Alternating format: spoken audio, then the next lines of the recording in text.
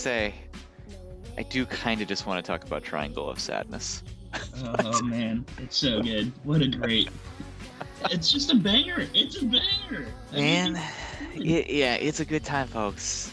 If it's out there, still in the theaters for you, go see it with a group because, like it's a profoundly strong. The bigger the room is, with the more people in the room, because there's some stuff in there that you can't unsee. I would say like we're so lucky that we live in LA because Yeah, like I I know. I I I saw at the AMC at the Grove I saw Triangle of Sadness, and LA is such an insane town that it was like a totally packed theater. And it's like a nuts it's a nuts experience watching that with a packed theater because I like mean, people I think left to vomit at certain points. there is something very like I feel very thankful too, because it's like the opportunities you can get without even being like in the mix or in the scene, that you could just kind of like, oh, I got this email. Like I get on the right email list. I saw it last weekend at noon at a screening room in LA on Sunset, and Oh Ruben man. Östlund was there, and it was like, man, and it was Man, free. Xanadu. Yeah, it was like That's one time. LA sucks, but that rules. That is like literally the one thing that keeps me in this horrible hog town. Like the one, it's like you Yeah, I can. know. It's like We get the movies 3 weeks earlier. That was, it's and more of them. like when I lived in Seattle, it was like, like something like, I don't know, There Will Be Blood comes out in LA 4 weeks before I get to see it. And I'm just sitting there on the edge of my seat, like, God damn it, I'm gonna see this movie. Yeah, Like, like in Houston is like even worse because there's really just like maybe like two theaters that play like non like the big movies. hmm Like there's like Angelica Films. I don't even know if the Angelica Film Center is around anymore. Some of those theaters might be gone. Yeah, Um, didn't survive the pandemic, maybe. Yeah, but I was gonna say too, like just a testament to what you were saying. Like I remember, I think I said this last year on the pod, but I went into like a showing of Red Rocket at the Grove, and I didn't even know that apparently Sean Baker was doing a Q&A, and I had no idea. Yeah, And so after the movie, it was like Sean Baker and the star. What's that guy's name again? Simon Rex. I and Rex, they were both there, and it was just Yeah, like, holy shit! Like I stumbled on this like a big ding dong. it's very not enough of a reason necessarily to move to Los Angeles, but certainly the best thing in Los Angeles is that stuff. It is genuinely like it is the best. Like yeah, because like it's pretty good here. That's all right, and like the people are nice for the most part. You'll find your group eventually. You'll move here and find your group, and Mhm. your group's usually nice if you have a good head on your shoulders. But yeah, like yeah, it's the movies, baby. It's the sweet sweet movies. So that was Are You Thinking About Moving to Los Angeles Tips? Hello and welcome to the award-winning podcast, The Academy, the show that discovers the absolute, undeniable, and scientifically proven greatest performance in your favorite actor's esteemed career. I'm Don Saunderson. I'm Patrick Gremion.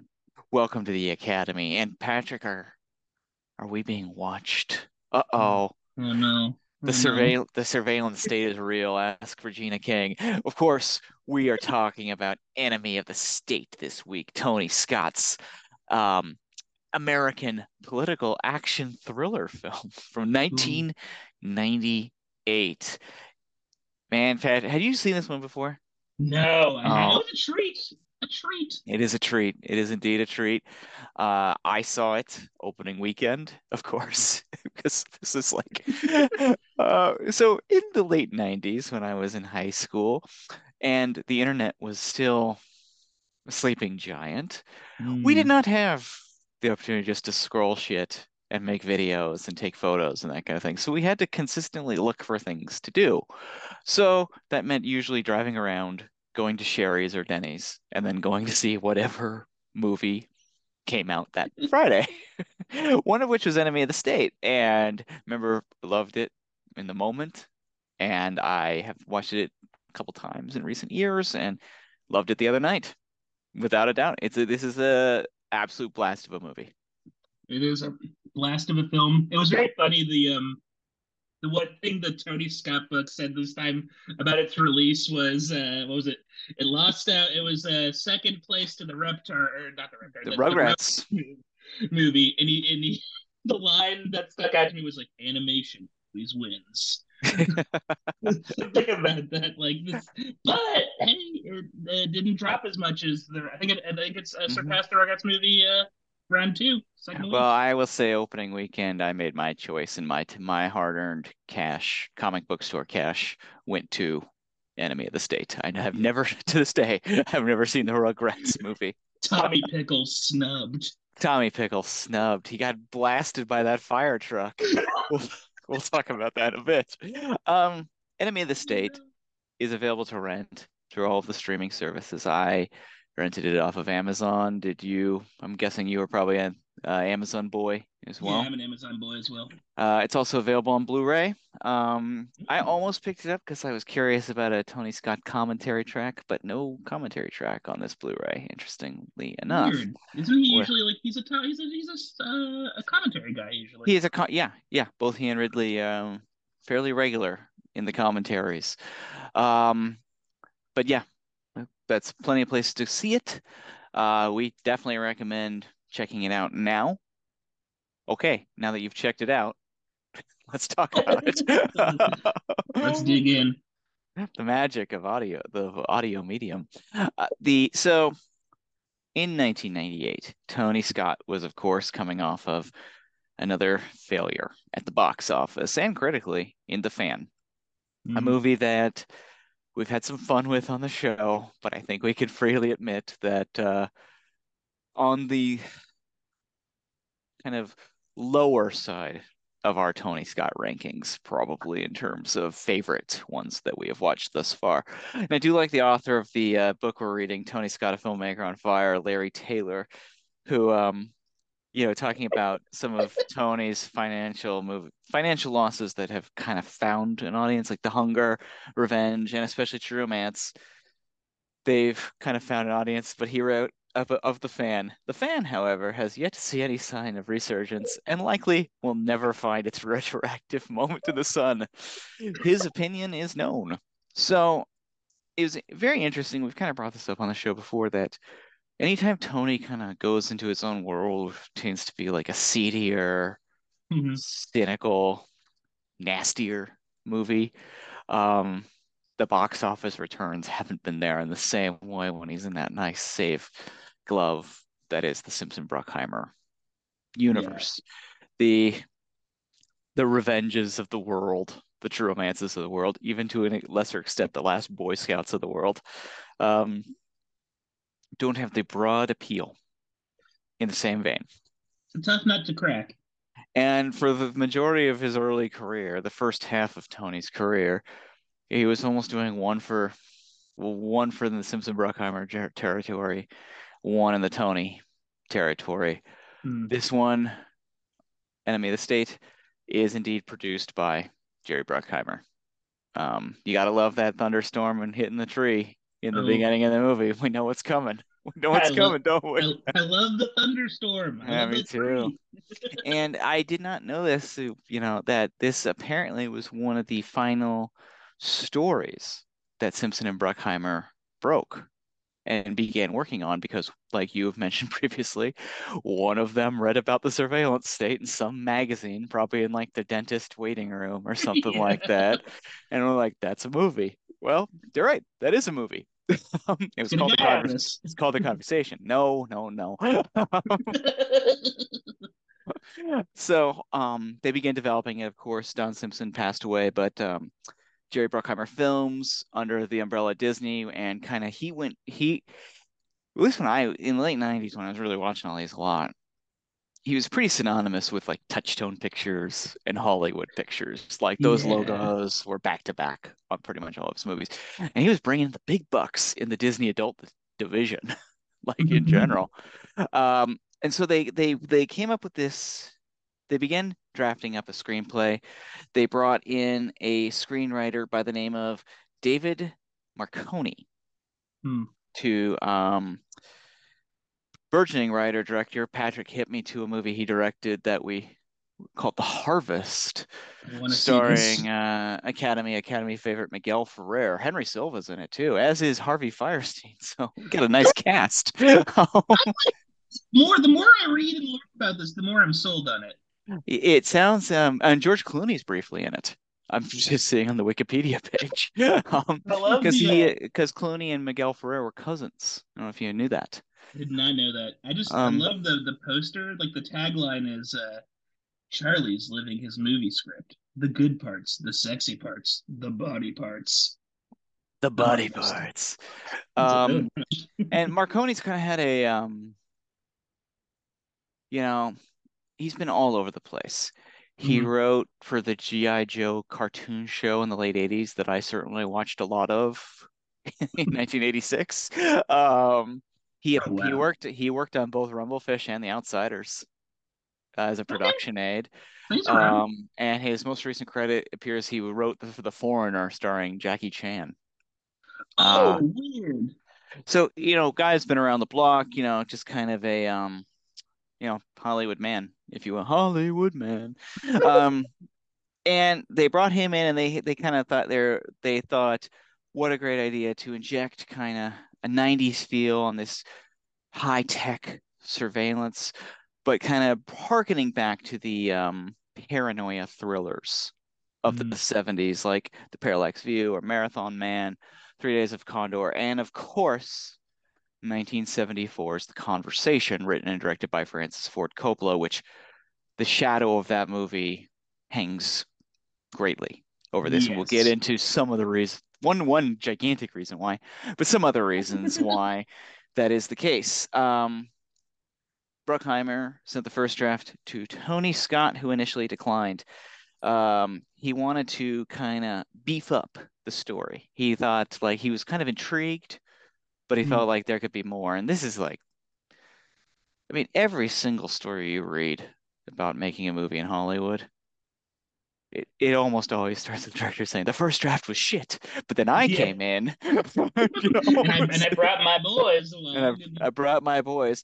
So this time, and we know that Tony Scott had a Rolodex of top of the line writers, oh my God, and yeah. the uncredited script doctors on Enemy of the State is proof of that once again. It's The it's crazy. the first person brought in to punch up the script was, of course, Aaron Sorkin, Mm. who was just coming off of Few Good Men, Malice, The American President, and we are smell that in the air. That's The West Wing. It's coming. Oh, it's coming. It's Ah. coming, baby. And so he worked on the script for about 2 weeks, fleshing out the characters, sharpening dialogue. Um, and the other thing to note too was this same first draft, the Marconi first draft, was immediately sent to the one person that they thought should play one of the co-leads. And that is, of course, the great Gene Hackman. Gene also had strong reservations about this script and passed initially, but they continued to push it on him by bringing in people like Sorkin to bust out the character. The other thing to take note of is Hackman and Tony Scott got along swimmingly Mhm. on Crimson Tide and were eager to do another project together. So Ooh. as a team environment. So as long as the script was right, they were in. So punching up who another screenwriter brought in to punch up the paranoia aspect. That's right, Tony Gilroy, the mastermind Mm. of the Bourne series, Michael Clayton, creator himself, What a and apparent bread. and apparently his Star Wars thing has been quite successful I've that he yeah, just did. yeah, everyone's telling me Andor is like the best Star Wars thing since the original trilogy or Since whatever, which is Star, yeah. surprising. I mean, I will never see it, but Yeah. I have faith that it's probably better than others. Um, I don't want to know about the exploits of Sebulba I or don't, like yeah. nah, I think you're good. I think you're I good. want an origin story of Tom Wilkinson and Michael Clayton. If that can get Tony Gilroy getting one of those, I'm in. Yes. How does he open that bakery? And then they brought in script doctor Henry Bean, who had written movies like Internal Affairs and the absolutely badass Deep Cover. Yeah. it was like it's a murders. This might be one of the best. Like Absolutely. it's nuts. And they all came in to polish it up to make things very satisfactory to Tony Scott and Gene Hackman. Hmm. Now, you may be asking, apparently the only other actor who was considered for the role of Edward Brill Lyle, the part Gene Hackman ends up playing, was naturally Sean Connery. Uh, and frankly, yeah, I agree. Like, Yeah, I just gave a contemplative like, yeah, I can buy that. It'd be a different, different character, but I'd be down with it. yeah. But the reason why Gene Hackman was the number one choice is that he is the lead. Not only is he a great actor, he's perfect for the role, but he is the lead of Francis Ford Coppola's film The Conversation. Now, if you're not familiar with The Conversation, it is on Paramount Plus right now and Showtime. You can, if you have those, we recommend you watch it immediately. If you haven't seen it before, it's pretty damn good. Um, And basically, in that film, he plays a surveillance expert named Harry Call, Uh-huh. also a passionate jazz man. Yeah, he loves his saxophone. And it It's so funny. basically, taking a cue from Michelangelo Antonioni's blow up, he is recording a conversation between two illicit lovers and believes he's hearing more in it than is there. Is he right? Is he wrong? You just have to see the movie. But Yeah, constantly in my head, I'm like, do I like this more than Rumblefish? Or do I like Rumblefish? Like those are like my two favorite Coppola. Like it's such a perfect film. Beginning, middle, and end. The way it builds and the dramatic conclusion. Like, ah, oh, God. I mean, it's incredibly 70s. It's downbeat. It's, Oh, it's sad. It's not it's, fun. yeah, it's a bummer. It's a Yeah. bummer trip. It's so, like, all I could think about is like his office with that cage in the middle, but all that space, that negative space that's around it, and like the scene where he's there doing the party with Ellen Garfield, like him off to the side and all that. Oh, it's so Man, beautiful. It's or so like when he's like beautifully directed. it's like yeah, he's so just so alone. Like yeah, when he's with the girl and they're like kind of in that like weird liminal space almost. Yeah, And it's like amazing. he's just like walking away from her and she's trying to get a little closer and it takes so long for them to finally connect. It's yeah, man. And he discovers in conversation, not to get too spoilery, that perhaps vulnerability in his line of work is a poor decision and can lead only to negative things. And and it's just so paranoid and it's just every character Coppola introduces, you don't trust at all. Harrison Ford is genuinely sinister in it in a really cool way. It might be one of his best because like I think so many people in their heads think of Harrison Ford as like Han Solo and Indiana Jones, but like there's a part of me that's like, man, what if his career was just doing weird character actor Yeah, stuff like this? Because he's so good and so he's scary.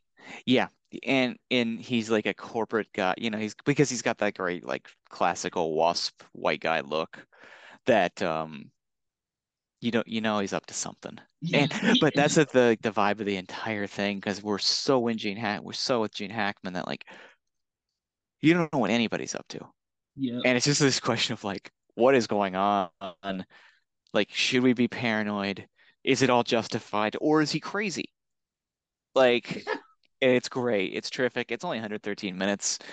Like, and it won the Palme d'Or at the Cannes Film Festival. It got nominated for Best Picture at the Academy Awards. Check it out. Yeah, If you haven't seen it, it's phenomenal. it's all the bags of popcorn, folks. It's pretty So, good. yeah. So, in essence, and Hackman plays Call in a very mild-mannered, quiet way, Mhm. which, as Hackman got older, he kind of threw in a little bit more actory tricks and got a little screamier, but that's okay. Yeah, Like, it's it's it's fine. fun. Nah. Uh, but he's the natural choice for his character in this movie, who will kind of get in just a moment here in detail on who his character is in this movie. But Mhm. much like Connery last week in The Rock, feeling like he's James Bond, there is an absolute feeling like Edward Brill Lyle is Harry Call 30 years later. Yeah, and it's one of those things too where like when I was beginning the conversation, there was a part of me that was like, "There's no way those two are the same characters. He's so mild mannered." But then by the end of the conversation, you can believe, oh yeah, he's Brill. Yeah, Like, like yeah, because he's like I mean, it's kind of like that alligator Jackie Brown argument. It's like, man, I've seen too much shit. I'm just pissed now. Like, stay away from me. I'm going on my own.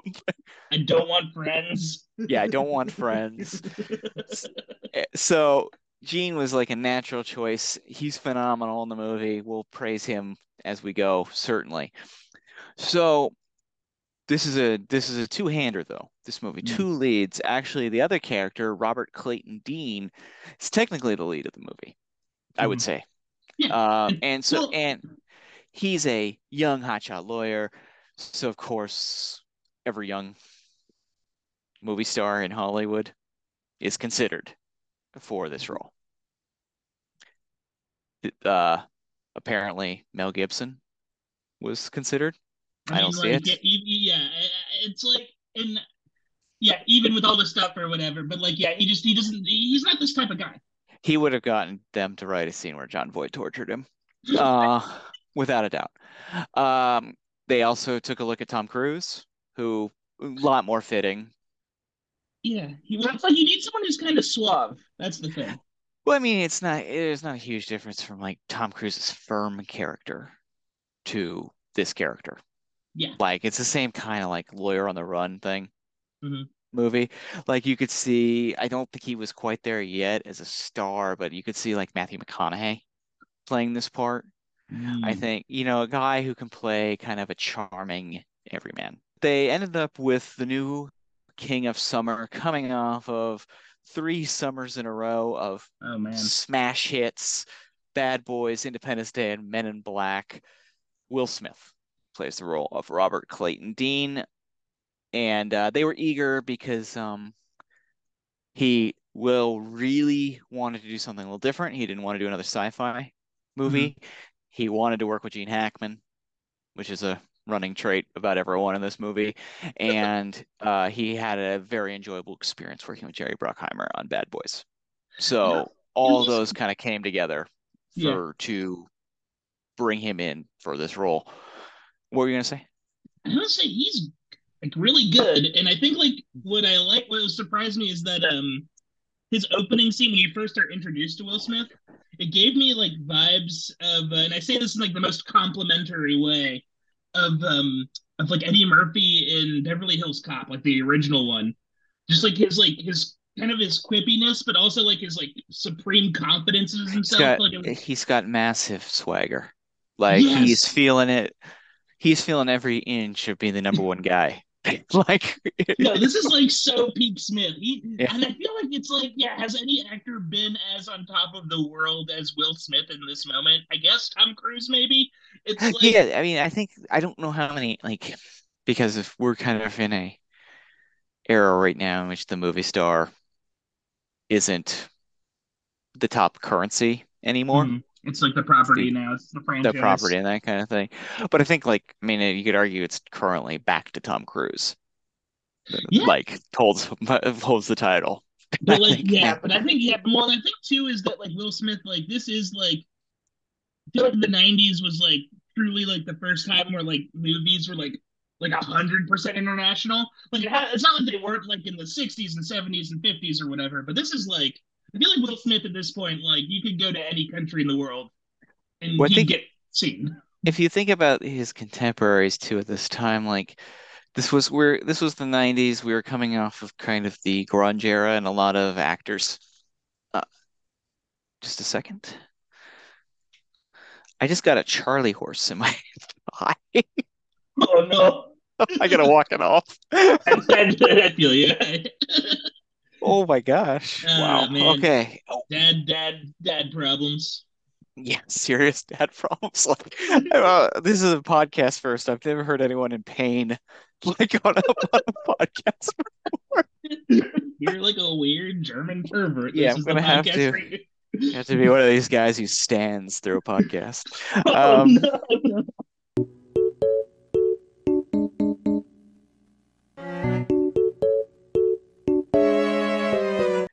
the 90s was like a truly grungified time period in which the concept of fame and success in Mm, a punk rock ethos coming from the underground of the 80s and reaching the 90s in 1991, the year punk broke, um, ooh.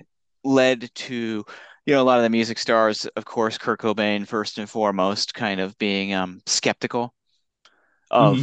fame and success and notoriety and all that kind of thing. And I do believe that a lot of Will Smith's contemporaries, names like I think Brad Pitt and Keanu Reeves and so forth, Hmm. as examples, weren't as openly ready to embrace being a worldwide megastar and desiring of it in the same vein that Will Smith was. Right. Yeah, because Will like, yeah, Smith is not taking Jeffrey Goins in 12 Monkeys. no way. Yeah, yeah, no, Yeah. there's no world where Will Smith is Lloyd or Yeah. Floyd. Floyd. Yeah. And like when Brad Pitt wants to essentially break down all of the elements that made him famous, which of Mhm. course is his look, basically. Like he tried to ugly it up. Outside of Legends of the Fall, he tried to ugly it up in a big way in a lot of movies throughout the night, all the way through something like Snatch, Right. until he finally like got old enough that he didn't have to worry about it as much anymore. Or like Keanu Reeves deciding he was going to play bass in Dog Star rather than make movies for a bit. Hey, you gotta do And like, yeah, you gotta do that sometimes. mhm. Whereas Will Smith's like, hell yeah, I'm doing Independence Day.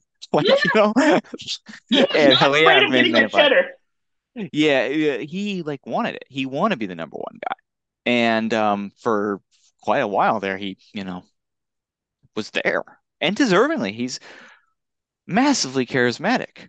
Yeah, He's he, like a yeah. fun time to hang with. I I think there were times when he was the most popular person in the world. I think there Yeah. was like you could, yeah, I'd say from like maybe 98 to 2002 or something. I don't know. Or maybe like when I'm trying to think of like what like when it kind of like the rails came off So for his Smith. first flop was the Wild Wild West movie.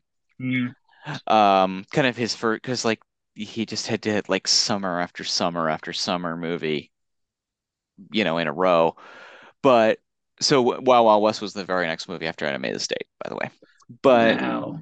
then he did Legend of Bagger Vance and Ali in kind of an Oscar Mm. push. And then 2002, he just does Men in Black 2. 2003, he does Bad Boys 2. Okay, he's back up. 2004, he's in iRobot. 2005, he's in Hitch. 2006, Itch. he's in Pursuit of Happiness. 2007, he's in I Am Legend. 2008 is Hancock and Oh, Seven Hancock. Pounds. That's kind of what that's when the rails come off, I think. 2012 is Men in Black 3. And I would argue 2013's After Earth was when things got a little funky. I saw that movie on an airplane. Really not good. And It's a low point for everyone involved, unfortunately. and he's in things like Focus, Mm. Concussion, Suicide Squad, Collateral Beauty, Bright. And then in 2019, he's in Aladdin, which was a success, but that was kind of going to be a success no matter what. And Yeah. he was in Gemini Man, which I never saw. Some Uh, people love that movie. There is like a there is a I think part of it too is like you have to see it in like the right format. mhm. Isn't it like a movie you have to see in 3D or So something? another Ang Lee like thing. I mean, I'm a big Ang Lee fan, but I think it's like Ang Lee is like one step from Robert Zemeckis and kind of getting a little too lost in the tech Yeah. side of things. Yeah, he'll like he'll yeah, we're so glad he didn't like make a Pinocchio or something like that. Ang Lee, Mhm. get away from that. Yeah. So, but at this point, 1998, Will Smith is awesome. He's fresh, Yeah. not just a fresh prince. He's like a fresh star. He's like a good vibe. Like, you're gonna have a fun time. He was trying to make movies that were a good time. Yeah, you can trust And him. he wanted to play kind of a regular guy in this movie. Mhm. So, the basic storyline of this film is Will Smith plays attorney Robert Clayton Dean. He is a labor attorney. He kind of a swaggering DC like labor attorney. It's all, he can mouth off to gangsters. But he can also like ch you know knock it up in the boardroom. He could tell really, really off-color Italian jokes that still made me smile because it was like it was very funny. Like not totally appropriate, but very, very funny. He sells it. Well, and he's like, yeah, he's the type of guy, he's good at tennis. Yeah. This dude would be kicking Brooks's ass. Yeah, so he, we're heading toward Christmas time.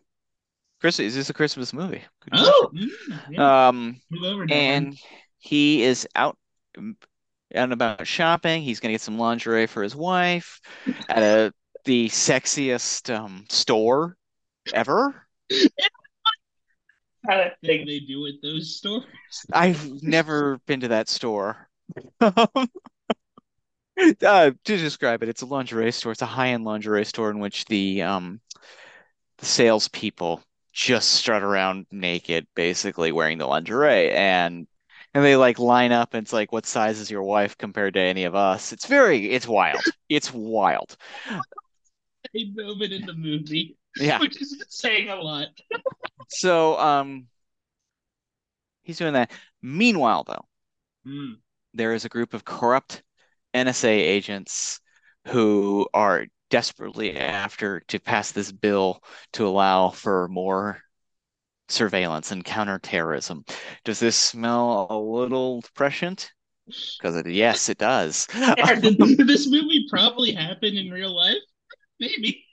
Maybe. Except it So, didn't. Like, except they fucking murked whoever Will Smith's character is. the movie opens with the leader of this NSA officials, NSA Department Head Thomas Bryan Reynolds, played Mm, by Jon Voight, who is good. dressed exactly like Secretary of State Robert McNamara of the John F. Kennedy administration to a T.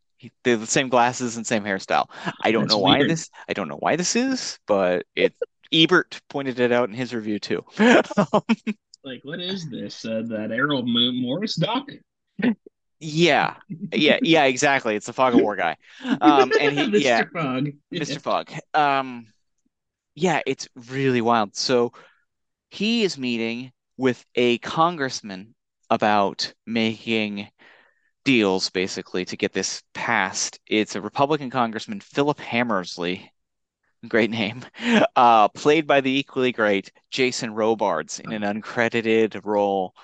Um, Same guy he plays in Crimson Tide a few years later. He ran for office. I think Maybe. so. I think so. Um, they he will not agree to it. He's got a great dog too. Great dog, great movie dog in this movie. Yeah. There's a bunch of great movie animals in this film. Yep. Will not agree to the bill, Hmm. which disappoints John Voight, who looks over. He's got a goon played by Barry Pepper, who's in the mix, who grabs Jason Robards and jabs him in the neck with a hypodermic needle, and they kill him.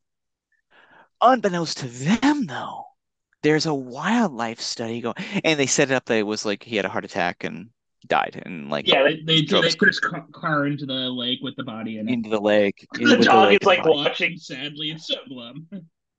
Yeah, bum me out, the dog. I don't know. But anyway, the dog lives, we'll put it Yeah. that way. His beloved dog and best friend. Um, Unbeknownst to John Voight and his cronies, though, there's a nature study going on this lake, across the lake, and there was cameras set up on the dock because they were checking out like migratory geese, if I'm not mistaken, or I something think like that. that is the weird serendipitous action. And the guy who is in charge of the camera is a character named Daniel Zavitz, played by Jason Lee, who who picks up the tapes. He lives in like the net, Yeah. basically, or hackers. Like he lives in a very like hackers kind of place. And he's apparently a biologist. His background is very strange because his vibe he gives off is coffee shop hacker. Yes. He's apparently a biologist, though, checking out these geese. But he also apparently went to law school at Georgetown with Will Smith. Now Doesn't here, matter. Doesn't matter. he's a Does bright I guy. mean, does yeah? He's just like yeah. He's like I do like the way that Will Smith kind of treats him.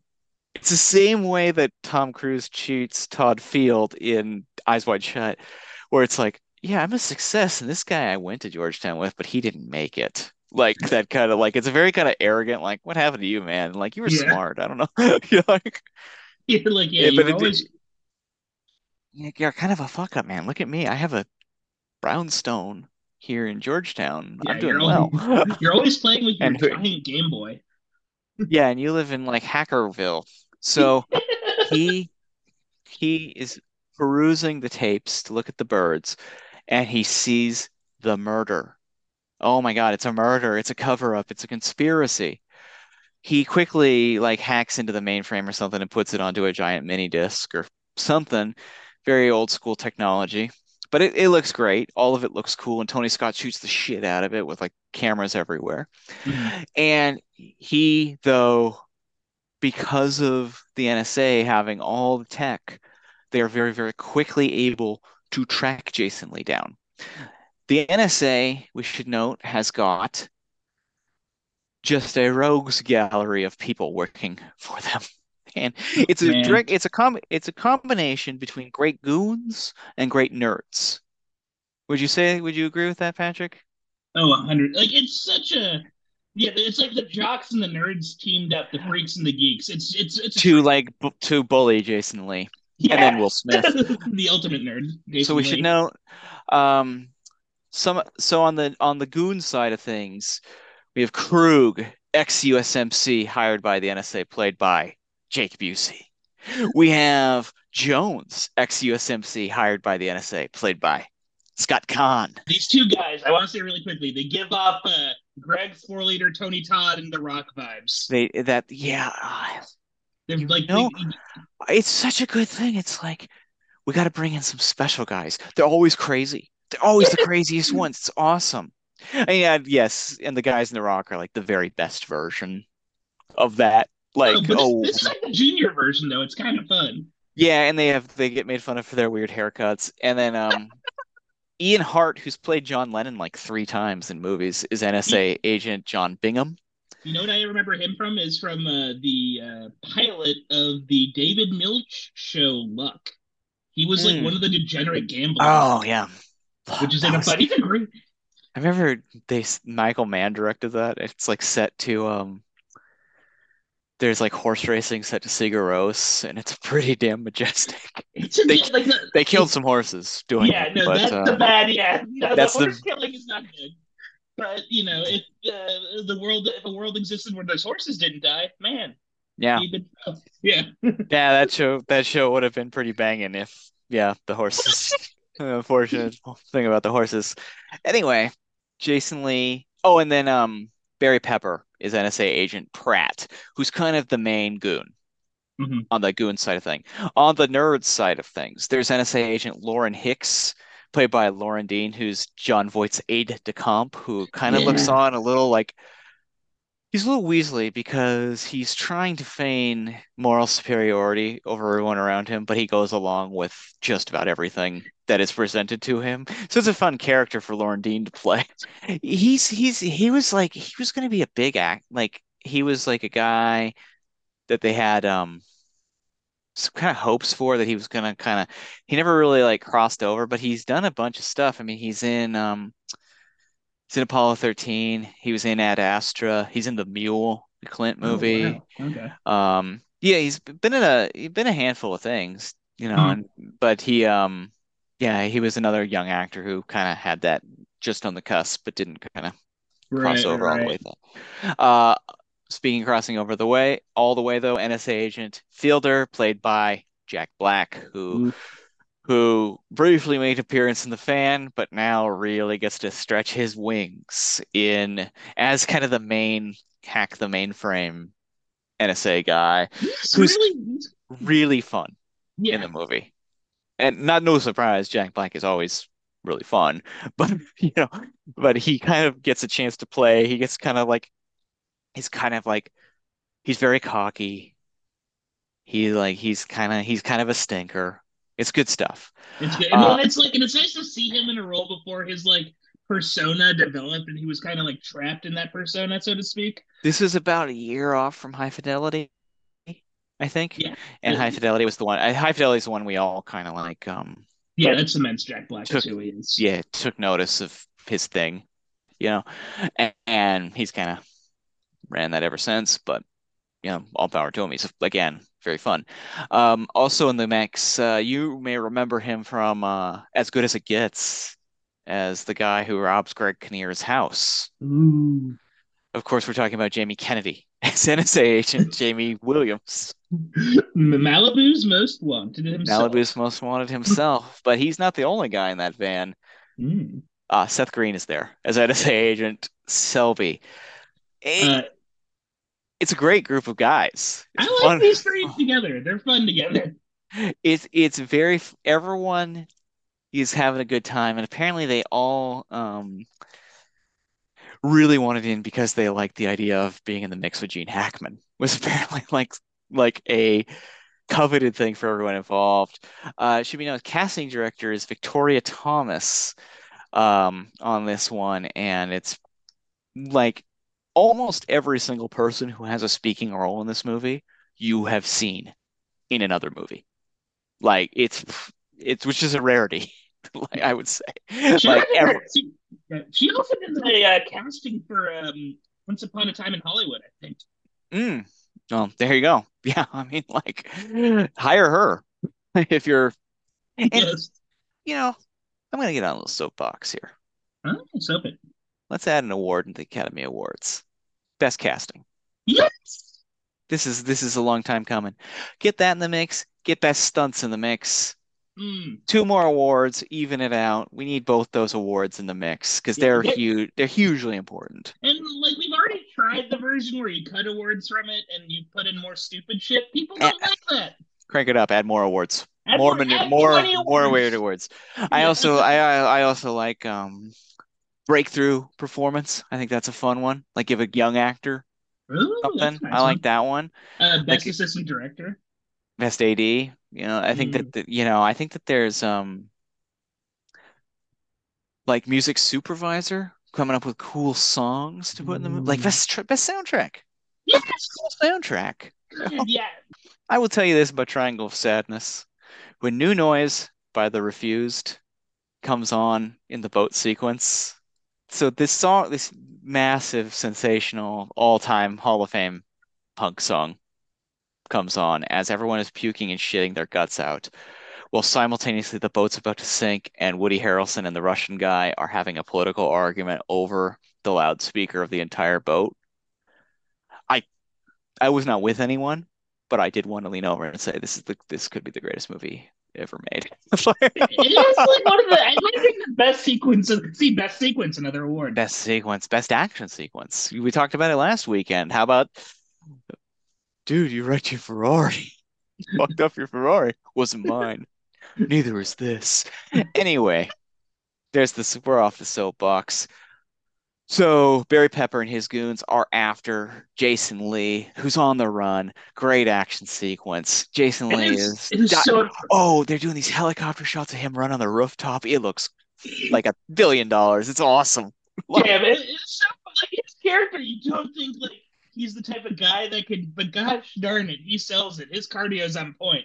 Yeah, Like he's doing like parkour. I mean, it's a great. jump across buildings and shit. It is wild. It is like something a normal human could not do usually. It But you're it just like, looks it looks at it like the second Bourne film or something. Like it looks great.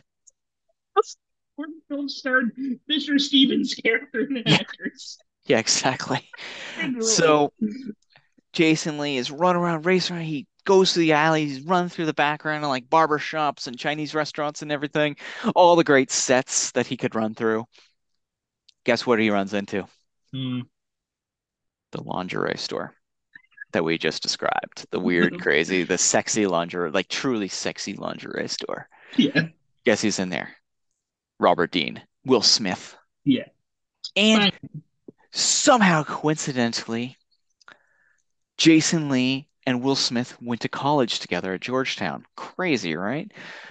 What are But the yet, odds? Will Smith still is like, I'm going to give you my card. Yeah, seems like you need help. Another like deeply like Tom Cruise and Eyes Wide Shut move. Like, so there's this running thing in Eyes Wide Shut that gets funnier and funnier if you see it in the theaters. Every time Tom Cruise introduces himself to another character, he's like, I'm a doctor. I'm a doctor. I'm a doctor. He has like consistently tell people of his high level job to like underline his self-worth almost. And it's like it's so fucking funny by the time it gets to like the 10th time he does it. And it's like deeply on purpose. Good, like it's so good. But it kind of reminds me of that when he hands him the card. It's like, man, we went to college together. I don't need your card. I don't even know what law firm you work at. Yeah. But Jason Lee slips the damn video of the congressman's murder into the lingerie sack that Will Smith is holding. Then Yes. Jason Lee takes off again, runs in the street. He steals a bike. Neither is this. Steals a bike, and it's awesome. It's like this foot race, backwards traffic foot race with like Barry Pepper and Scott Kahn and Jake Busey like like racing after Jason Lee on the bike, and he's going like Lance Armstrong. He's trying his best. It He is nuts. he jumps the bike into the other over the like median between the road into the opposite side of traffic. Poor Jason though does not see it coming. Ooh. He gets absolutely annihilated by this fire truck that just like utterly creams him. He's dead. He is He's dead. He is dead. paced. He's Yeah, paced on the ground. He yeah. is. It's cool. He's It's good. It's like there's gore and everything. It doesn't skimp on what you're after from this absolute mauling he takes to this fire truck. So they get over to him. Barry Pepper's like searching him. He hasn't got that damn tape. But guess what he does have on him? hmm. Will Smith's card. Hmm. Uh-oh.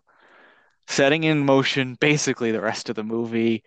Will Smith is kind of in a wrong man kind of situation. The NSA's after him. Will does not know for about 40 minutes why anyone is after him. And action basically ensues. And the NSA starts planting all sorts of stuff. So it should be mentioned now, the ladies of Enemy of the State. Huh? There's actually women in this movie, unlike the last few we've Yeah, done. it's like, oh wow, people want Wow, sex. It's been a while. who'd have thought? Wow. Um, the women in Robert Clayton Dean, for all of his professional life success, his personal life has had its ups and downs. Mm. He is married to Carla Dean, played by oh, I love her, Regina King. Oh yeah, How could you? Academy Award winner. Academy Award winner. Just she's She's so awesome. good. She's She's really good awesome. in this She movie. she's like not given much. She gets to rock and roll in this Yeah, movie. It's she just pops. She's just so good. She's very pretty. And yeah. like and she's It's just also like it's really funny too. I love that her character is like so obsessed with well, she's an ACLU lawyer. It makes yeah. sense, But but yeah, it's and like yeah, she from the start of the movie is like, yeah, they're watching us. She's like very prescient herself in kind of yeah. the surveillance state. And it's like not Um, the type of role that I feel like Regina King gets to play often, like the paranoid lawyer. yeah, and she's phenomenal. She's a lot of fun in the movie. Her and Will Smith have great chemistry. Um, they have been married. They love each other. He's buying her lingerie. They're still intimate. They're having a good time. But a few years prior, Mm. Robert Dean slipped up and he had an affair with a former colleague. And did they go to law school together too? Man, I think they might have. I can't remember off the top of my head. I want to say they Um, did. I want to say they did. I believe that they did. Uh, his ex-girlfriend, Rachel Banks, played by Lisa Bonet.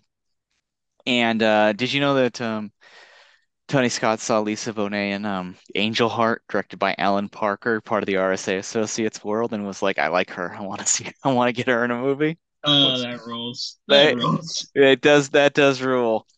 And Should be noted, Regina King was coming off of Jerry Maguire, which kind of cemented her. She played Cuba Gooding Jr.'s wife in that one.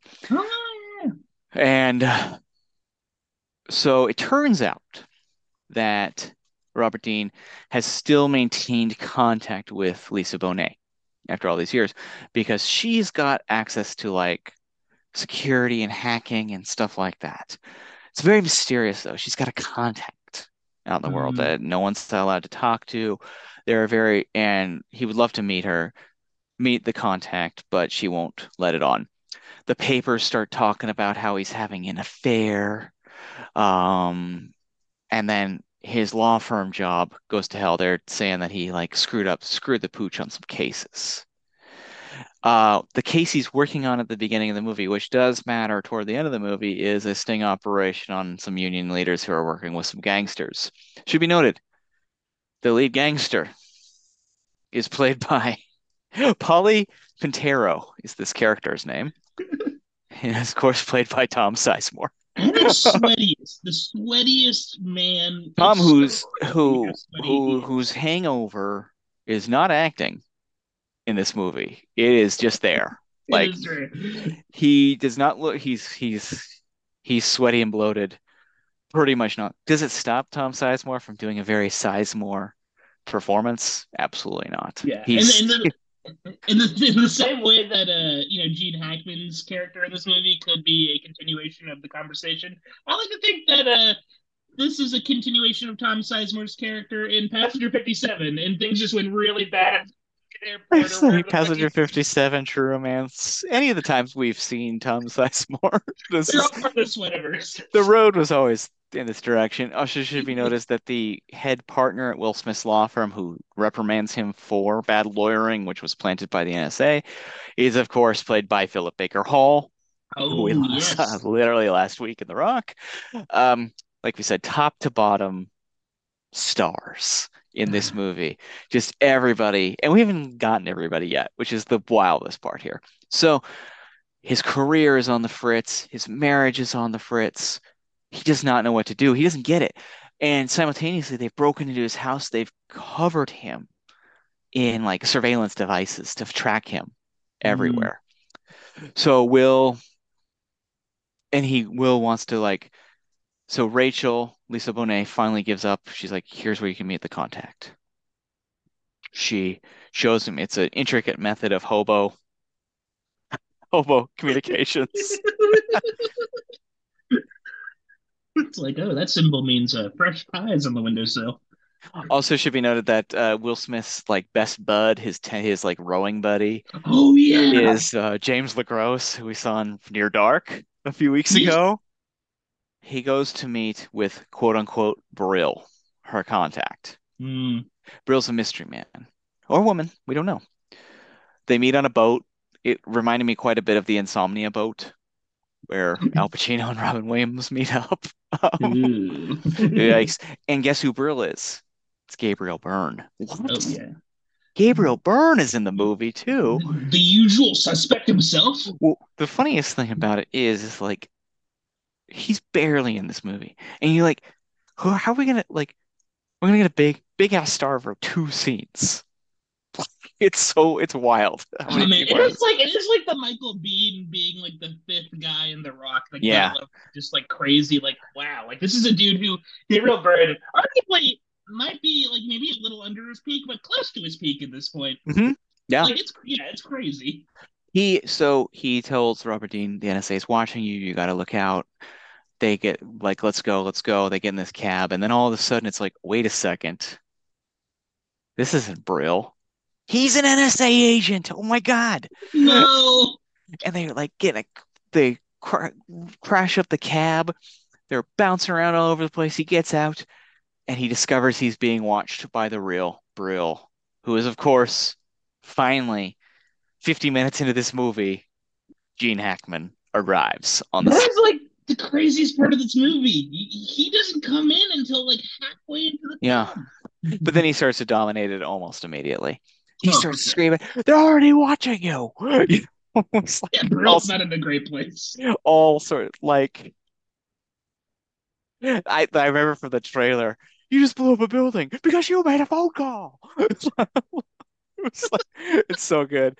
And the action just goes from here. Everybody's chasing him. They're all after Dean, but Dean is played by Will Smith, so he's athletic and cool and can get out of stuff. Yeah. But there's so many good chase scenes. There's a tunnel one. They go underground. They go through sewers. They're in like Will Smith's climbing rafters in Oof. like buildings. He said he sets that fire.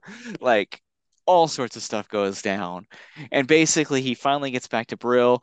Brill was Lisa Bonet's contact, but they also find out that the NSA has killed Lisa Bonet and planted Will Smith shit at her place. He's a murderer, but he isn't. We know that. No, no, no. This was so stressful to me. All the like bad stuff that was happening to Will Smith, it was hurting me. Oh, she was It's a very. lot. It is There's a so lot of it. I had a much. lot of anxiety while watching it. At a certain point, I was like, they should have just like stole the thing, like or like looked through his stuff better when they trashed his house initially. Because it's like it seems like so much work Just just trying to. give him some money. What is wrong with Yes. all these people? Most people would just take money. Oh, it should be known too. His prized possession is a blender. I don't know why I wanted to bring that up, but it's Love like that blender. it's a running bit. Yeah. So they go to Brill's lair. Mhm. Brill's lair, of course, is dressed almost exactly like Harry Call's lair from the conversation. It's it is crazy how Mhm. like they must have watched the conversation and Yeah. like the set to like make it like that. We wears that transparent trench coat too, just like Mm. jeans, just like Call's transparent trench coat. Um, they go to their lair. We find out Brill himself, ex-NSA agent. He knows the tricks. He knows the moves. He's been off the grid for a while though. Yeah, something They involving the Shaw. they look at the disc though, and they realize, okay, that's why they're after us. Finally, I know why they are after me. Um, that basically, we have this murder tape. Yeah, which was like which was hidden in a. By the way, it was hidden in like a. I was looking at the thing. It wasn't a Game Boy. It was a Turbo Express. Oh That's such wow. a weird, specific video game console to have. Like the third most popular handheld. Very funny. I don't know why. That's weird to me. So then, while they're there, they Hmm. decide to go on the offense. Oh yeah. They figure out that it's John Voight, is Reynolds, who is behind it all. They break into his bank account. They fuck around with the other congressman who's on their team with like setting him up with watching him sleep with a prostitute. They're causing trouble all over the damn place. Should also be noted, John Voight's wife is played by Anna Gunn Yes. from Breaking Bad and the upcoming film Crazy. The Apology, made by a friend of ours that's going to be on Shudder in a few weeks, and it was Oh. really good. We saw it the other night. They're covering What? it this week. They're covering it on Jen's podcast. Everything is scary very shortly here. They recorded it 2 hours ago. Amazing. So, yeah, Anna Gunn's his wife, and she's kind of got like she's doing like a Lady Macbeth thing, like that they just kind of like throw in there on so John Voight's kind of cucked in a weird way too. Yeah. So there's so much And going on. we find, yeah, there's so much going on because we find out John Voight's been passed over for jobs. He's kind of a loser, and he's kind of gotten a little too overzealous about, Mm. you know, his position. And plus, he's just a shitty war hawk Republican Yeah, too. just a bad man, just a bad Yeah, person. but it's always comes down to weird insecurities. They start doing that, but because Will Smith calls his wife at a freaking Circle K, and they're able to track them down. And Gene Hackman drives an El Camino, which is a cool touch too for his car. Mm. They Barry Pepper and the guys show up at Brill's place. They launch in, but Brill, who's got a cat too, put the cat in the bag because they gotta save the cat. Brill's got the entire place wired. Mm. They drive the El Camino out of there. Barry Pepper sees it. Oh, get out, get out, get out. They all run out. Gene Hackman blows up this entire building. Tony Scott must have 18 cameras covering this building explode because they did it for real. They blew the shit out of this building. It looks awesome. As the Caminos run away, He lives by these train yards. The NSA guys are in like SUVs. They're firing guns at each other. We get a car chase through these train yards. It looks awesome. It's Oh it's man, it's absolutely like a is this stunner of an action sequence. is this the part where the helicopter? Yes. Yes, Yeah. it's so good. It It's looks so you feel so bad for Will Smith because he's just a guy, and yeah. suddenly he has a fucking helicopter chasing him. Got a It's just like helicopter he's chasing him. He's just getting handed a shotgun. sawed-off shotgun by Gene Hackman. It's all happening. It's It's like great. your life is an action movie now. Have fun. Like Yeah, it's so good. Somehow they get away. Gene is still like, the hell with you. I don't want a part of this. And Will's like, I need your help. Um, are we heading towards though like a Nicolas Cage, Sean Connery, unlikely ally and buddy situation? Yeah, I'm I thinking think we so. are. And Yeah. does it almost always work in movies? Yeah, I think it almost always Yeah. works in When the movies. stars are this, when the stars are this bright, folks, it's working. So they come up with a scheme basically to it's kind of convoluted. They're gonna try and figure out a way to like catch John Voight red-handed or hand off the tape. It's Will Smith wants his life back. And he's kind of dopey about it, but they end up getting caught. They get put in a van. Gene Hackman gets tortured and shot in the hand. Then Will Smith comes up with this crazy idea. So at the beginning of the movie, they have a surveillance tape of Tom Sizemore doing bad things. And Tom Sizemore spent the entire movie demanding to know who has the original tape and who made it. Hmm.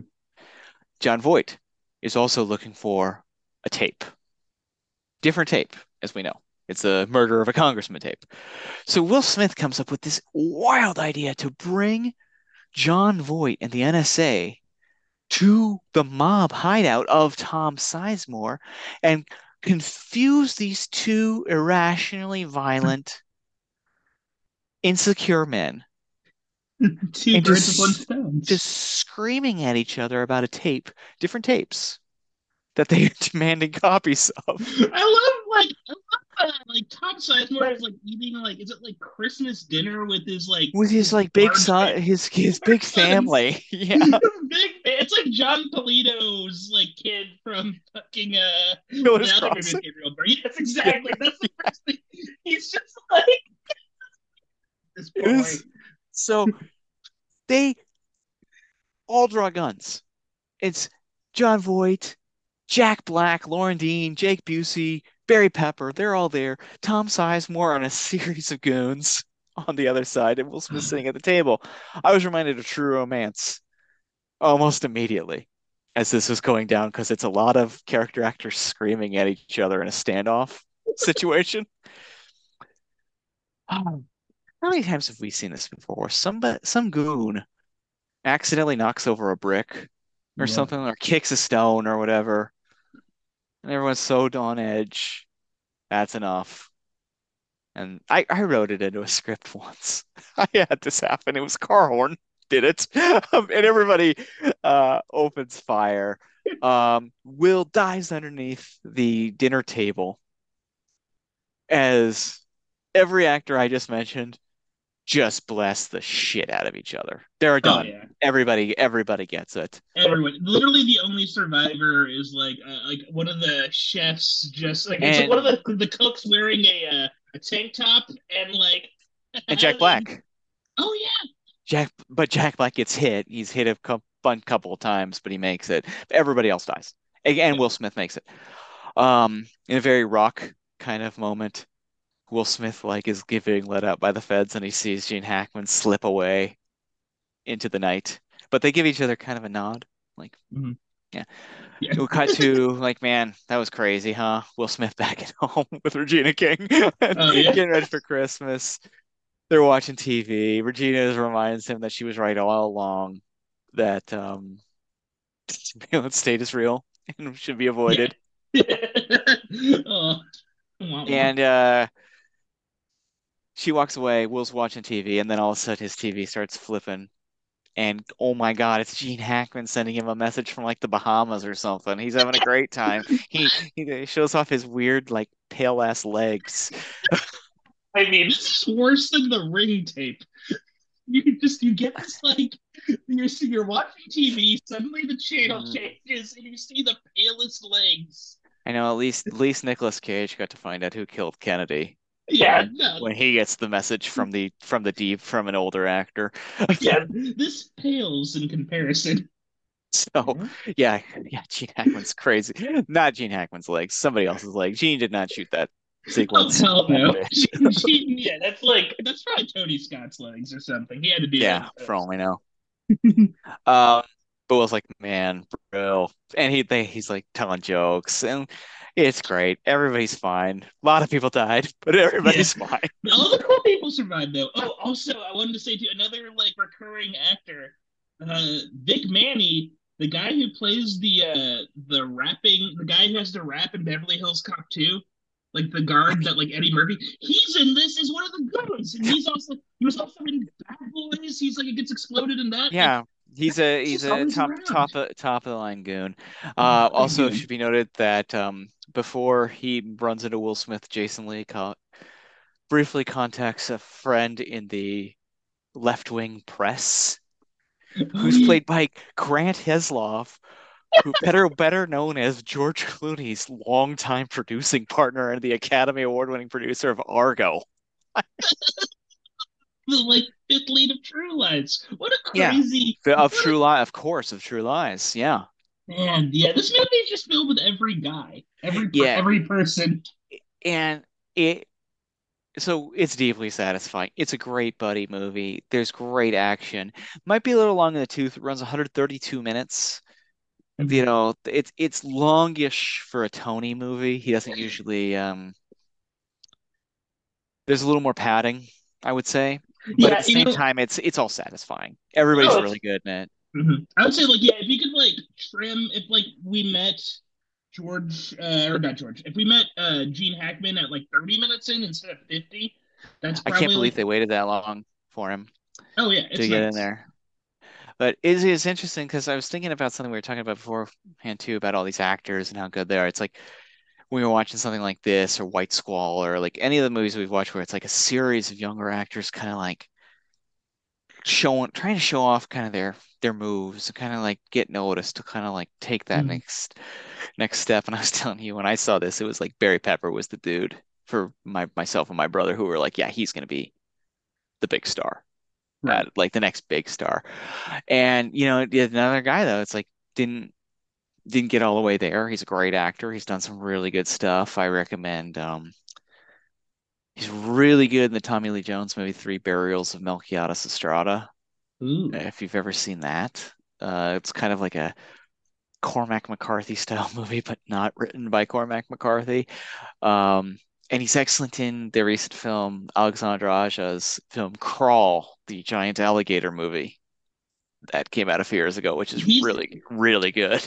He's like really good in. I love him in True Grit. He's great in Yeah, that in the remake. Yeah, he's just like one of those great. Like, he's kind of just evolved into like a really interesting character actor. yeah. Yeah, I mean, and think I mentioned to you before, one of my favorite Barry Pepper performance is actually in Spike Lee's The 25th Hour, which if you Mm. haven't seen that, check that movie out. It's pretty. He is one of three best friends with Edward Norton and Philip Seymour Hoffman, and when I say those names, you're like, oh, two of the heavy hitters Oh yeah. of their generation, and he steals the show, if you ask me. Whoa, And really? That yeah, is nuts. yeah, he gets a really juicy part in that one, and yeah, I think that I still think he's an amazing actor, and I wish he had kind of broken through further. But yeah, big fan of him, and I like all these guys though. Yeah, I like all of yeah. them. It is like yeah, it is like I 100% agree. And I think like yeah, I think that's Battlefield Earth was probably the movie that like kind of ended it for Barry a little bit, and that's just a huge bummer because he had so much more. He's such a good. He is just he's interesting too. Like he Yeah, has texture, which a lot of you know like actors nowadays like there isn't like a young Barry Pepper anymore really. Like that type of guy is kind of uh, disappearing some more. Like you know well, a there's guy who feels a little more everyone's like a newscaster now. They're from God nowhere, and they're just kind of like a bland yeah American, and like Barry Pepper seems like a guy from Arkansas. or something, He's you know. exactly. He seems like he's lived a life somewhere. Oh, He's like, he's actually Canadian. I did not know that. But but he's from in Alberta or some shit, like yeah, the whatever the country version of and he can like and he sells it. he's from Campbell River, British Columbia, which Yeah, gotta have like, 3,500 people, 35,000 people is yeah, the, that's nothing. you know. Yeah, in the middle of nowhere, I Oh, and guess. he's the son of a lumberjack. So this is the kind of guy we're talking about. Yeah, he's like that's like yeah, that type of actor is just like for whatever reason dying out, and it's a damn Yeah, bummer. I did. Yeah, it's a very, it's like they're all models and influencers now. Yeah, it can't just be Adam Driver. He can't do it all on his own. There's only one of them. We need more. I know, yeah. It's like Adam Driver, it's the weight on his shoulders, man. yes, He's got big shoulders, but he can't carry them all. yeah, this large torso can't sustain that much responsibility. Yeah, he's like, It's a weird large torso. he's screaming to Oscar Isaac, "Give me some help here!" Please, Oscar, get away from me. Right, help us. And Oscar's like, "I'm doing my best." Yeah, I'm too busy eating flaming hot Cheetos with chopsticks, which is a good move, by the way. Have you ever seen that picture Oh, of no, like, no, Oscar Isaac? He has like this. He's like, I have a cool way of eating flaming hot Cheetos, and he eats them with chopsticks. So is like, that to not get? He just wanted to get the dust on his he doesn't fingers. want to get the dust on his fingers. Yeah, it's Oh, crazy. I gotta send you that picture. It's a great picture. yeah, put it on our Twitter. That's something everybody needs to know about. It's such a weird, and that's like the thing where it's like a little too bland, or but then like he's just like that, and you're like, no, he's weird. I love it. That's weird, man. Like, boy, I'm just curious why he's so troubled by the dust. He just doesn't. I think he just doesn't like the dust. Oh Well, man. I guess there are things like that. Like, I really like the taste of Butterfinger candy bar, but I can't deal with this shit in the molars.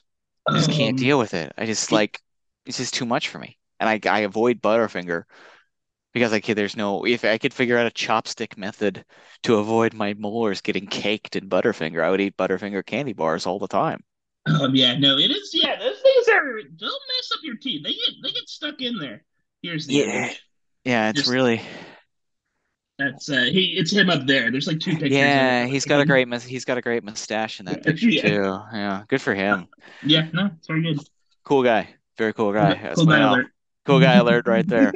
But I mean, there's a bunch of guys we talked about, Lauren Dean kind of being there. I mean, even guys like Jamie Kennedy was in Malibu's Most Wanted. He was given a movie.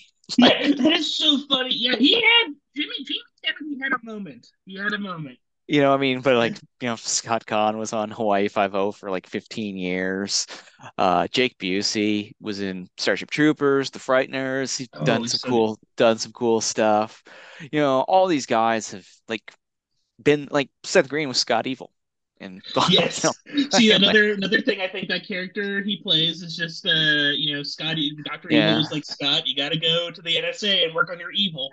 But I guess it's like why you tip the hat to Will Smith because it's like all those guys are great. They got it.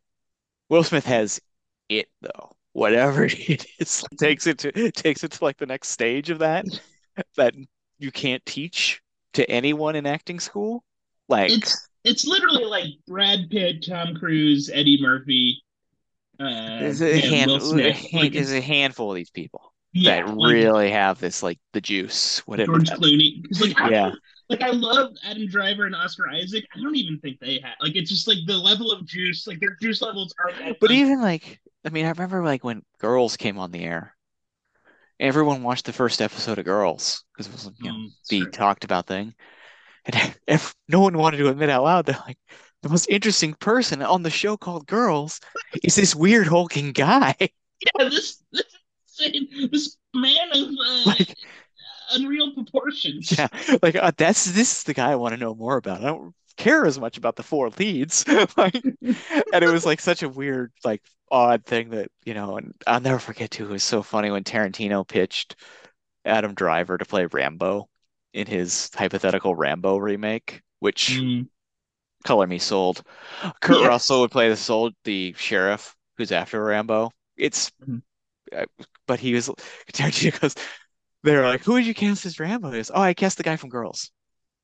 Ooh. He didn't know what his name was or what he was anything else he was in. He just knew he was on Girls. the guy from Girls. It's like, But yeah, the guy in all the Noah Baumbach movies. so wait, you want to cast Alex Karpovsky, the Yeah. the guy who was in a bunch of movies? Actually, but that was always weird thing because like Alex Karpazzi and Christopher Abbott aren't nearly as interesting as Adam Driver too. It's Yeah. wild. But anyway, off that, it's hard. It's a magic trick to be a megastar. We were just talking about too. Like Jack Black rises above all the nerds in this movie. You know, if Jamie Kennedy had gotten a script as good in a star making turn as good as School of Rock, would he have taken it as far as Jack Black? I don't know. I doubt No, it. I kind of I doubt don't. it. Yeah, I mean, I don't think the thing is that just like Jack Black, that role is just so perfectly written for him, and Yeah. I don't know if you could even write. I don't know what like. How do you write a role perfectly for Jamie Kennedy? I'm not sure. Like, he would just need to. Yeah, he needs to have Mike White as like a neighbor for like 2 years or something, so he can get that big nut. And Jack Black has got this great like wild man side, but he's kind of lovable side, Yeah. and it's just hard to like. That's like hard. You It know what? just He has that Will Smith charisma too, man. It's yeah. like it's a different flavor of it, but it's that same level of like, there's I like had a a, reason why he's like the most loved I actor had a alive. friend tell me about that. He'd moved to Hollywood, and Jack Black was kind of his like the guy he was kind of like trying to emulate and stuff like that. But he was like one day I was just like, hey, Jack Black's got it. I don't know what it is. You try and emulate it, but it's just there. It's just got it. Like you even go back to like watching Mr. Show when he's doing Jeepers Creepers semi-star. Oh He's like popping.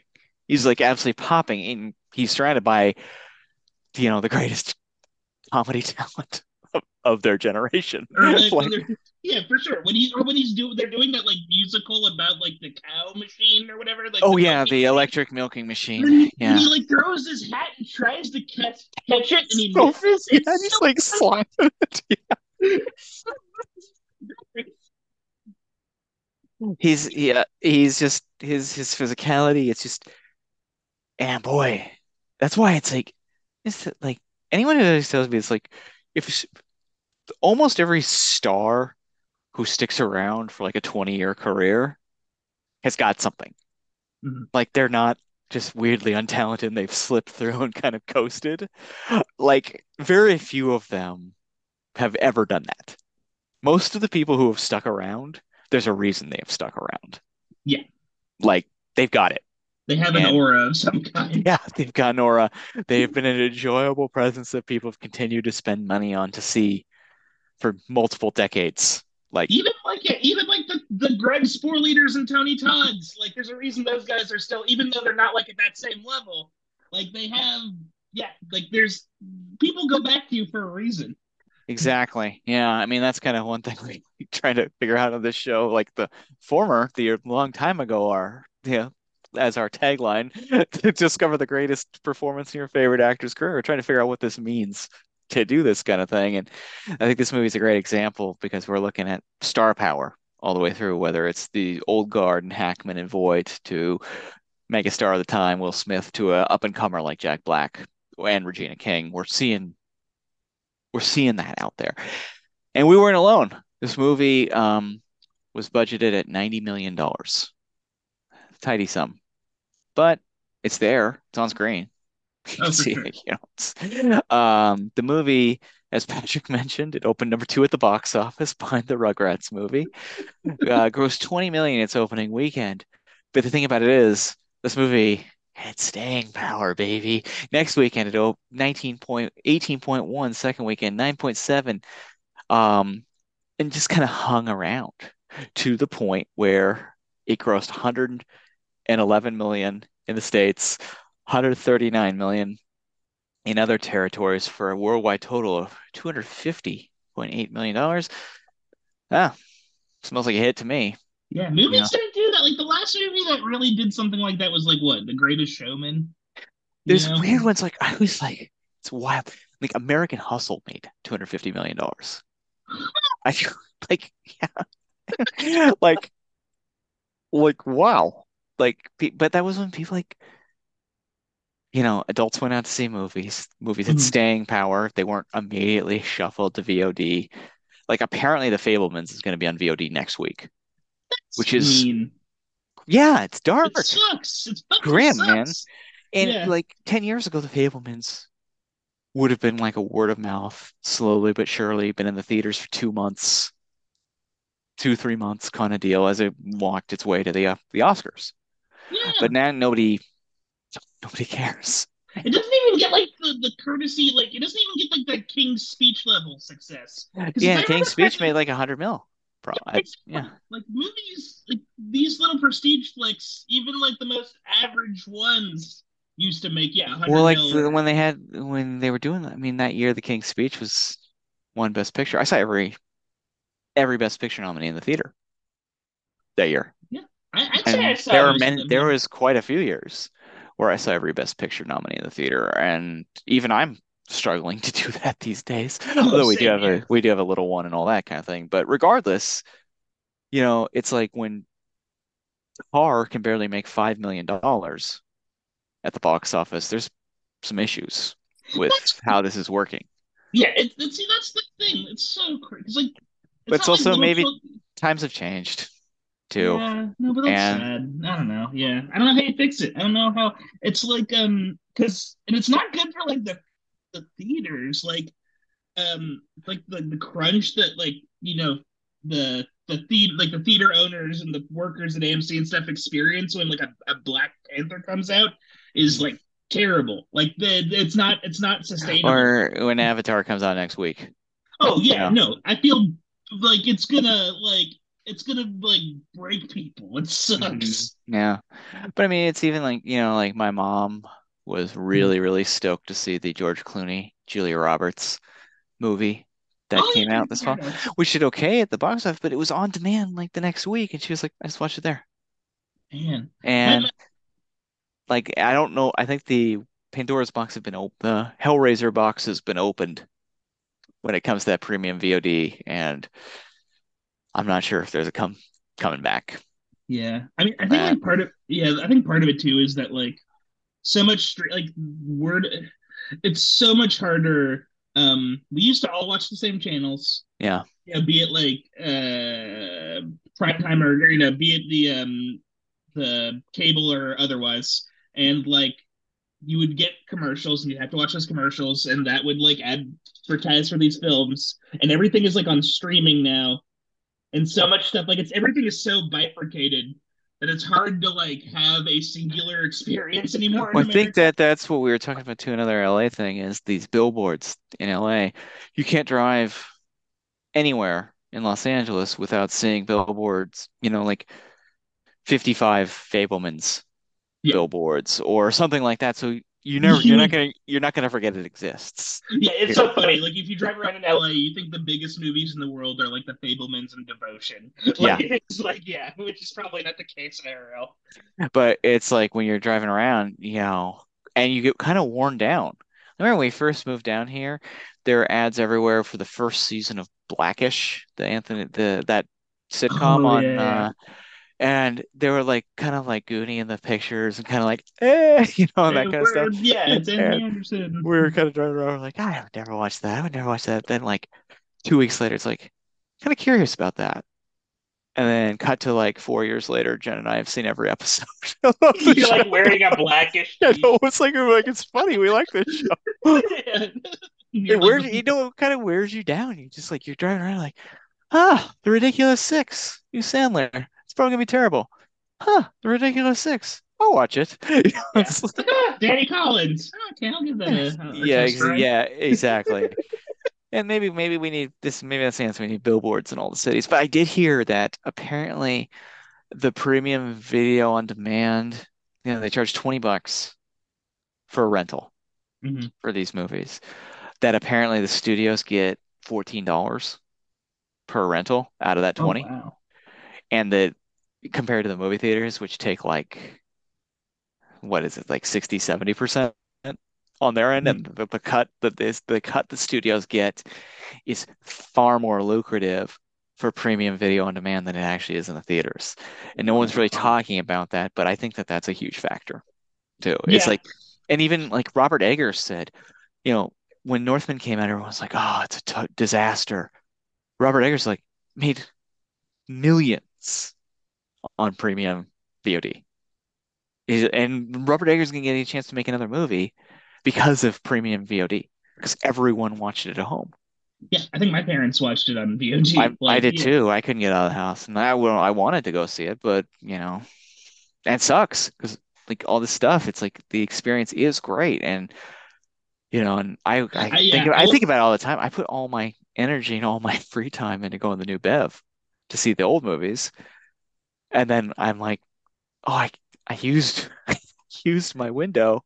My I can't, points. Yeah, it's like when we went and saw Armageddon time, I was like so excited because like finally I get to go out and see a new movie. Yeah, and I think kids like I mean, go back to the top of the episode. It's like in 1998 when I was like a sophomore in high school or whatever, mhm. I didn't really have anything else to do. Yeah, And I'm like, not that this was a bad way to spend your time. We just didn't really have much more to do. And so it was like, yeah, we're gonna either go to rent a movie or we're gonna go to theater or we're gonna, get some food. But the mhm. options are fairly now kids have a zillion options. Oh, and it's like impossible not to like whenever I play a video game, I always have to like listen to like an audiobook or something. So I feel like I'm like using my time as effectively as possible. Like it's like we're so ruined. There's too much stuff and it's crazy.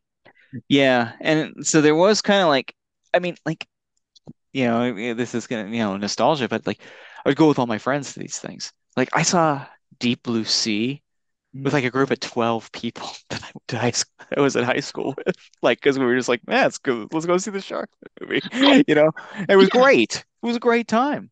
I nostalgia for like seeing like I remember like there was like these 3 or 4 years where like when all the Transformers movies were coming out every like year or so where like I'd go to the movie theaters with like six friends and then we'd all like fight about what we wanted to see and then like the movie we would always end up like agreeing on because it was like everyone's like third choice or whatever were the shitty Transformers movies. Yeah. I even have like nostalgia for like I hate watching those. Like Well, yeah, it was just like you just go see anything. I saw a midnight screening of the second Austin Powers movie because I was so excited about it.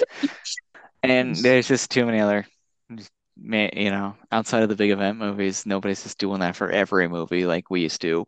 And no. the prices have also gone up quite Yeah. extensively too. I don't think yeah, I don't think kids like the only it's like horror movies. Kids go to see horror movies together. And they always have, but the horror movies and Marvel movies are the only ones. Yeah. I mean, anyone goes to.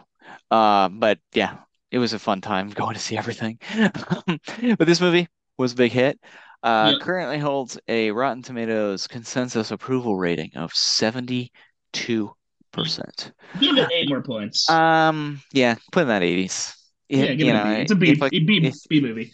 if like the fifth Thor movie can get a 90, this can get a 90. Don't Uh, don't make me throw up. What is are this we triangle of sadness? are we throwing up now? Yeah, I think we're throwing up now.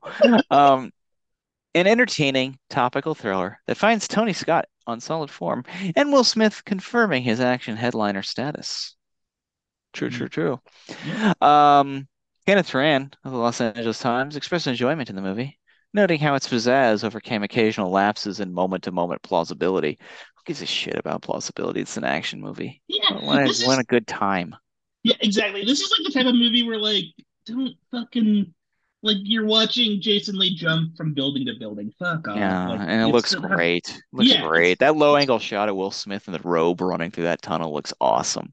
it's so cool. Or like Yeah. yeah, or like just Smith like wielding a sawed-off shotgun to ward off a helicopter. That's incredible. That's why you watch movies. Shooting it like an inch from Gene Hackman's forehead and Gene not even reacting to the sound at all. It's just like it's a Tuesday. This is fine with Yeah. me. I like Um, this actually.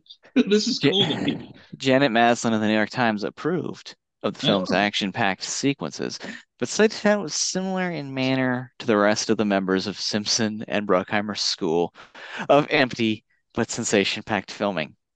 Whatever, Janet. oh, Janet. Ebert felt the climax edges perilously close to the ridiculous. True, Mm. but overall enjoyed the film, particularly Voight and Hackman's performance.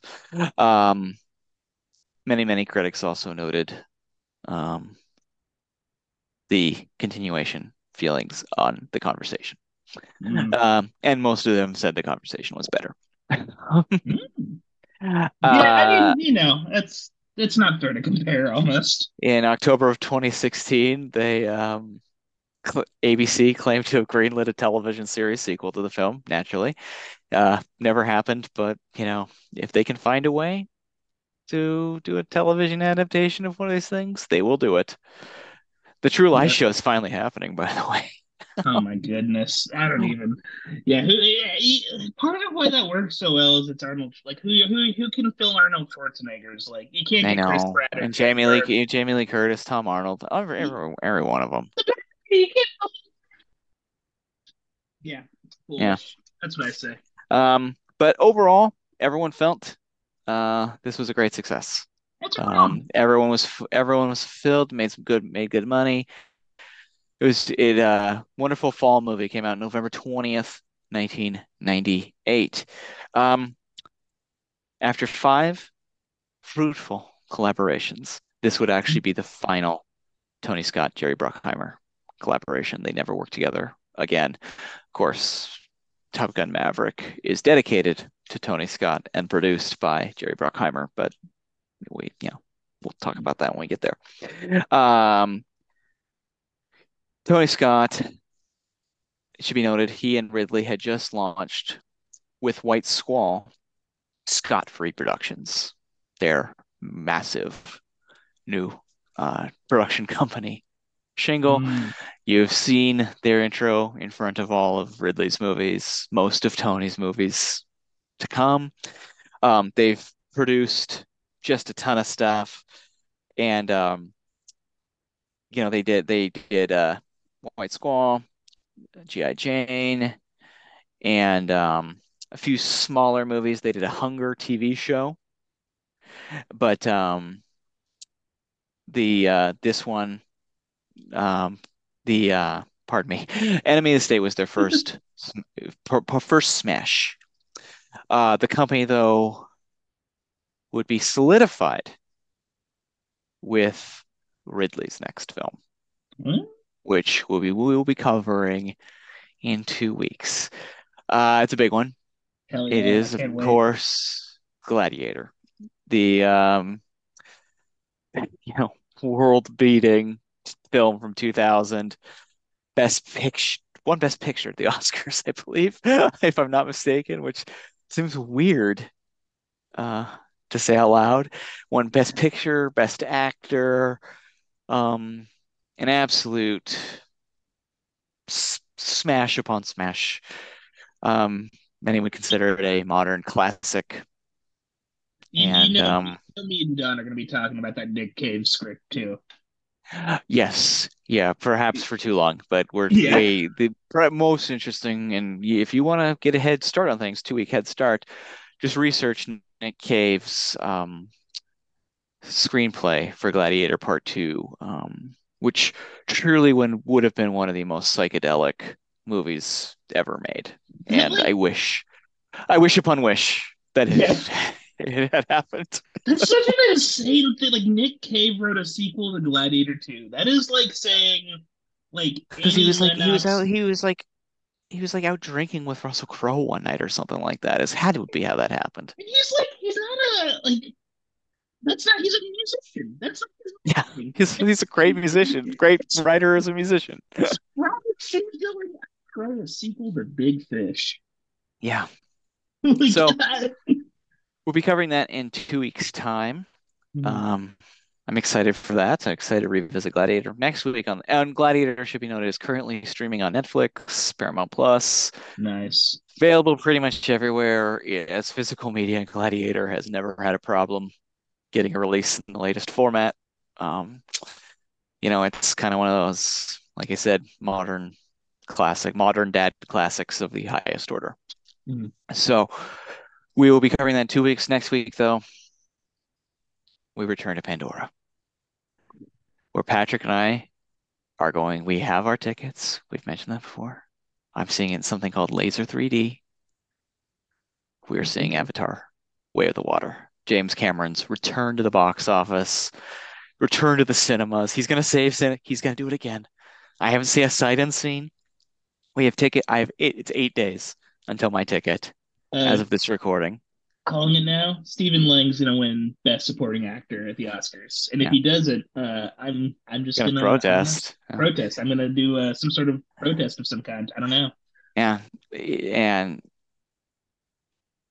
James Cameron's already saying stuff in the press like, I don't think it's gonna flop because I like it and I have good taste.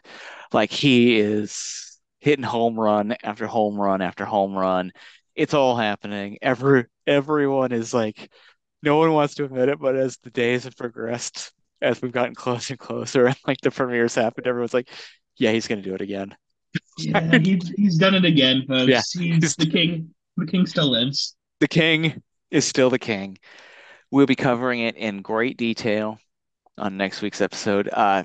Heads up, we're gonna spoil everything. Oh yeah, So if you ain't seen it, this is a like 1 week in advance warning. If you have not seen it, just hold off. yeah. Watch, listen to another episode. Listen to the Hong Sang-soo episode continues to be popular. I Yeah, don't, people love it. People are freaks around Sung Soo. Hong Sang-soo, last week's episode of The Rock is a doozy. Check those out first. Then after you see Avatar, like everyone else, come hang out with us. We got Avatar. We got Gladiator. We got year-end spectacular to come and way, way, way more. Ridley, Tony, Jerry, and Michael to come. Scat, some scat. So yeah, a lot of scat. Um, if you thought Enemy of the State was a little too prescient, kind of freaked you out. Too scary, too Too, real. too scary, too real. Not actually, it was too plausible for me. Check in with us at the Academy Podcast at gmail.com. Let us know if you got some conspiracy theories. If you feel that it's a shared universe and Jason Robards was in Crimson Tide and Enemy of the State and Gene Yeah. Hackman definitely is the same guy in the conversation in Enemy of the State, let us know on Twitter at the Acad.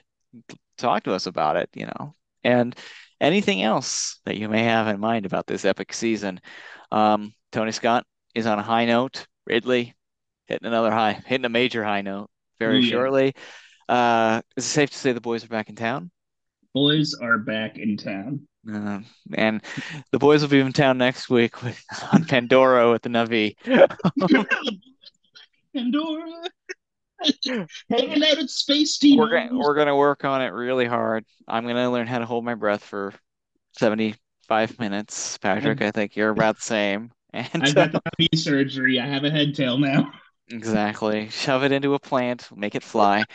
Um, for Patrick, I'm done. We will see you next week on the Academy. The way the water looms large. I gotta learn some Pandoran before the Navi language Yeah, before next week. Yeah. I'm gonna lose myself in this one. I think I'm gonna become one of those people who never want to leave. Oh no. Yeah. Yeah, that's gonna happen to me I'm too. not, I'm never gonna record the Gladiator episode. It's gonna be my last episode next week. I'm gonna go live on Pandora. Bye, family. You're moving to Orlando. Close enough.